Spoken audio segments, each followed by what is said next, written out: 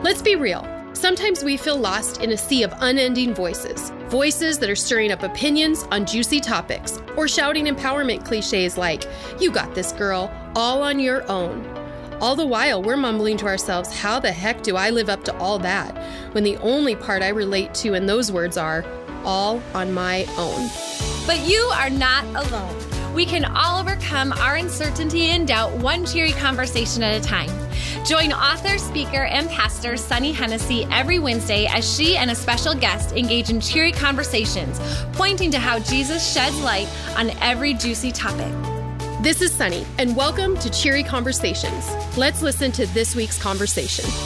And we are going to talk today about the working female. For me, that means I leave my house in the morning, I go to a workplace, I give 100% there, and then I come to a home where I have a husband and some kids, some dogs that are kind of like my kids, and I give 100% there. And so maybe being a working female looks different for you, but we're going to talk all about that and how you can balance that sort of life.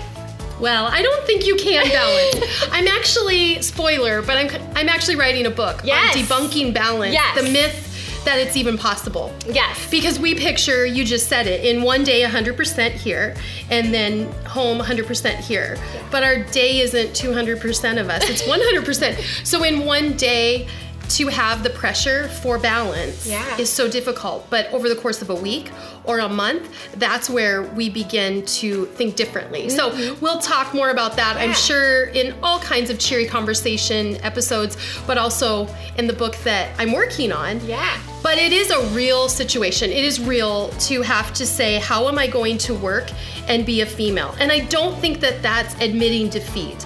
I'm not a believer in whatever a guy can do, I can do better. Whatever a guy can do, there's some things I can do as good. And then there's some areas that I excel in, but the male excels in this. And that's the great thing. And I love when females own the life they're called to in this season, and then they realize I'm not in a race against everybody else. Maybe my own race of life, but not against or compared to anybody else. Oh, I love that. I love that, not a race against everyone else. I know for me, I've just matured in how to be a working female and wanting to I always want to exceed and succeed at what I'm doing. But, sometimes our families bring that to our attention, that sometimes that means I am failing in other areas. And so part of this kind of maturing and working out for me a little better over the last few years is just honestly being open and asking the question of my family. So I do have a family when I go home at night. And sometimes that's, asking them like, what could I do differently when I'm home to make you feel like I'm giving you my attention? I can tell you the short answer to that was, put your phone down.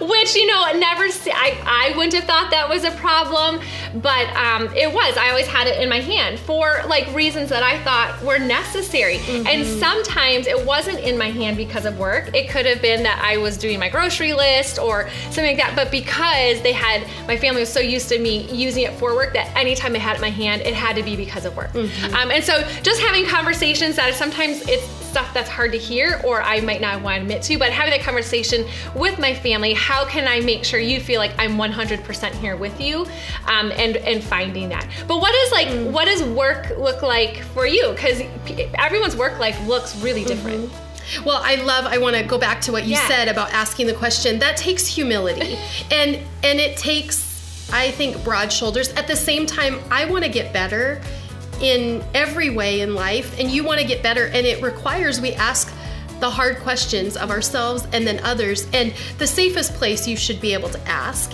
is your family. And you know what? I really believe that you asking your family, what would make me more present here? That gave them a level of respect for you they wouldn't have had. If you were like, it's work, leave me alone. It just creates this divide. So I think when women are working and outside the home, or maybe working at home, so maybe they do things in the garage and restore furniture, or they have a home office, and it's the balancing to say, what do you need from me, family? And realizing family is more important. If you're just newly married and you just have a spouse, that spouse is more important than work, because work could change. And then what are you left with? You're left with people who got 30% of you. One thing, when you were talking about your phone and having that, I heard this and it blew my mind a couple years ago, that there's no such thing as multitasking. And I for sure have lived my life up until then going, I'm a multitasker. I can't watch a movie and not do work and not do this. And I love to feel like I was always getting a lot of stuff done all at one time. And then somebody told me this and I looked it up and it's true. There is no such thing as multitasking. Your brain actually shifts from this to this to this. So if you're doing 3 things like watching a movie, reading a magazine article, or watching a movie and playing a card game and doing something on your phone, you're really not doing all 3. Your brain shifts. So you think you're still watching and hearing the TV show, but your brain actually shut off to focus on this for a split second, and you did miss that. And I went, oh, so that means I'm not doing 3 things very good. Anything. And now I get it with balance. If I think I'm going to balance everything today, if I even try to do that, I'm just doing 4 things not very well. So I love that you said you asked your family. I think that is key. Well, how do you, what are some of your, tricks of the trade that help you, get what you need to get done at work and then be able to come home and, shut all that off? Okay, I've tried a lot of things. I've tried to put in my calendar reoccurring 5 days a week. Put down your phone. Shut off your phone. Be present from 3 o'clock or 3:15 when I pick up the kids till dinner or for the rest of the night.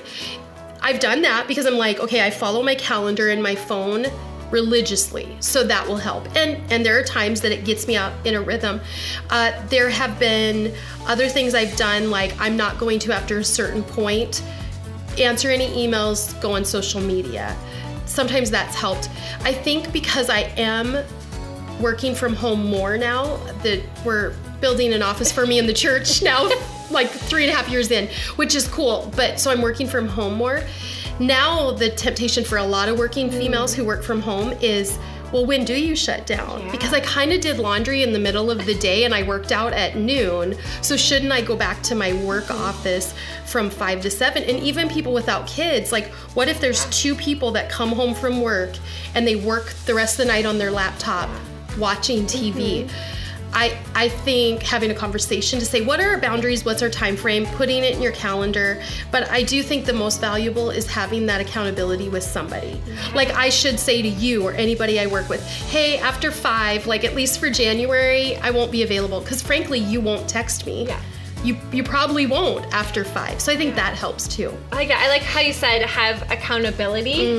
And maybe that means, finding a group of other females who are kind of in that same season, or even who have gone through that season and can kind of talk you through that. So, having a group of ladies who can come up alongside you and walk that is really important. Well, you talk a lot about your pocket of people because you're the life groups pastor here at Life Church. And so you talk about find your pocket of people. And when we say your pocket of people, sometimes we mean it's different than who you grew up and went to high school with, that you are going to the bar every weekend. Life has progressed and maybe we should, right? So some of us, I think, can be we add things to our plate, a husband, kids, work, side hustle, and then we still keep these relationships that, we come home from that weekend, we have to recover. So when you say find your pocket of people, you don't mean just if you have a pocket of people, cool. You're saying a pocket of specific people. How would you unpack that for people? What kind of pocket of people? Oh man, I would say your pocket of people should be people that you can count on that are going to tell you things or give you advice or counsel you through things because they love you. And sometimes that's good feedback. Sometimes that's the accountability type of feedback, but your pocket of people, for me, my pocket of people isn't always my family. It's people that I've met or haven't had encounters with through things like life groups, where it's this emotional, intense kind of situation where we're growing and learning things together, but it's really relationship based. And so then these people have become our go-to for when can you pray for me for this? Or, oh my goodness, this is happening. They're usually the first people we go to, but your pocket are the people you can count on. And sometimes that pocket of people aren't the people you talk to every day. It could just be those people that you have in your back pocket pocket. That's so good. That you know you can go to. They're always there. And they're not going to be offended if it's been 3 weeks since you texted me. But when you say that love you, I would say there's a lot of people who go, oh my gosh, I'm so tight with these people. They love me. I love them. Like if I was going to get separated or divorced, they'd encourage me to come and be there for me. I could sleep on their couch. Like they've been telling me to get rid of that dirty dog. Like there are people that they go, oh yeah, they love me. And like they will take my side always. But you're really narrowing in on a certain kind of people, right? Yeah, because I think like what you're talking about, those people are doing things for themselves, because maybe it means, oh, well, if you're not with that person, you'll have more time with me then. And so I think, the kind of love or friendship relationship we're talking about are people who are not going to support you in something when they know it's not good for you. And the things that aren't good for you, I think for me, those are Jesus people. I always want to be pointed in that direction. And so that does mean my pocket is mostly the people who also have a love for Jesus in the same way I do. Because I feel like we're around all kinds of believers of different things. Every day I'm around people from 60 different points of view. But when it comes to that close knit, they are the ones that are either at the same level or ahead of me or right neck and neck on their Jesus journey so that they can spur me on, right? I think about Jesus, he had 12 and then he had 3 that he was close with and really loved. And they weren't perfect. I mean, they weren't perfect. They had imperfections, but it's like he knew their heart. And they actually pushed him at times and he pushed them a lot, but he had this like inner circle. And I think there's a difference in an inner circle or a pocket of people and a clique. Like one of the things with life groups is we say you don't do a life group for the rest of your life in one life group, or in 1 year you're in one life group, because that's where churches are known to be cliquey. But I'm like, well, we refuted that and proved that doesn't have to be the case by saying, we're only in it for 6 weeks, and you're going to create and know that spark of friendship. And you can go to a life group together later, but that clickiness is like, hi, I've been in a life group for 13 years with the same 4 women, and the new girl showed up and she feels awkward and I really don't want her here. Like that's clicky. That's very different than finding your pocket of people. And so life groups are for sure like a way to find that pocket, but we also have something we do every year just for ladies that is another really great way to connect and maybe start finding a pocket, and that's our girls retreat. Our Jesus Plus Life Girls Retreat. And so that is happening this year, May 1st to the 2nd. So we really hope you join us on our Jesus Plus Life Girls Retreat. We would love to see you there. We're going to keep talking about being that working female. And for me, that means working outside the home and then coming back. For some women, that does mean staying home, and working for them is taking care of their kids. And because we have these different styles of working as females, that can create a little bit of that comparison, and maybe that guilt. Am I not as good of a mom because I'm not home? Or maybe some ladies say, am I not as good of an employee? So how do we talk through that? I love the statement, comparison is the great crippler. Because even as you said some of those things, I could hear, I could see, I could sense listeners and viewers of this going, oh, so being a mom isn't working?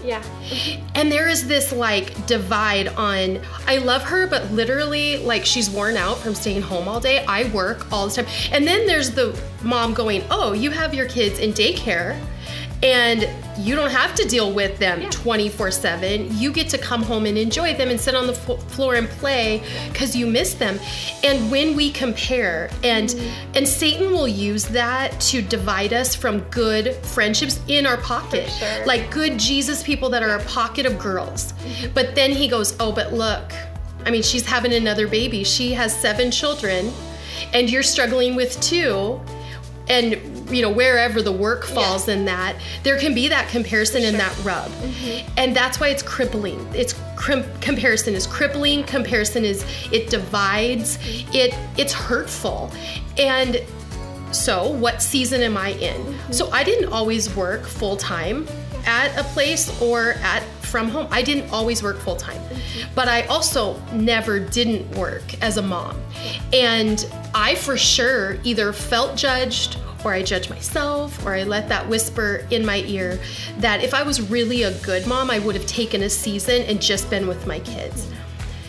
But for me, I knew that wasn't what I was called to do. So quit comparing and just go, okay, right now in this season, in the position I'm in, where I work out of the house and then I come home, or my work is the house, the husband, the kids, what is success for me? Oh, that's so good.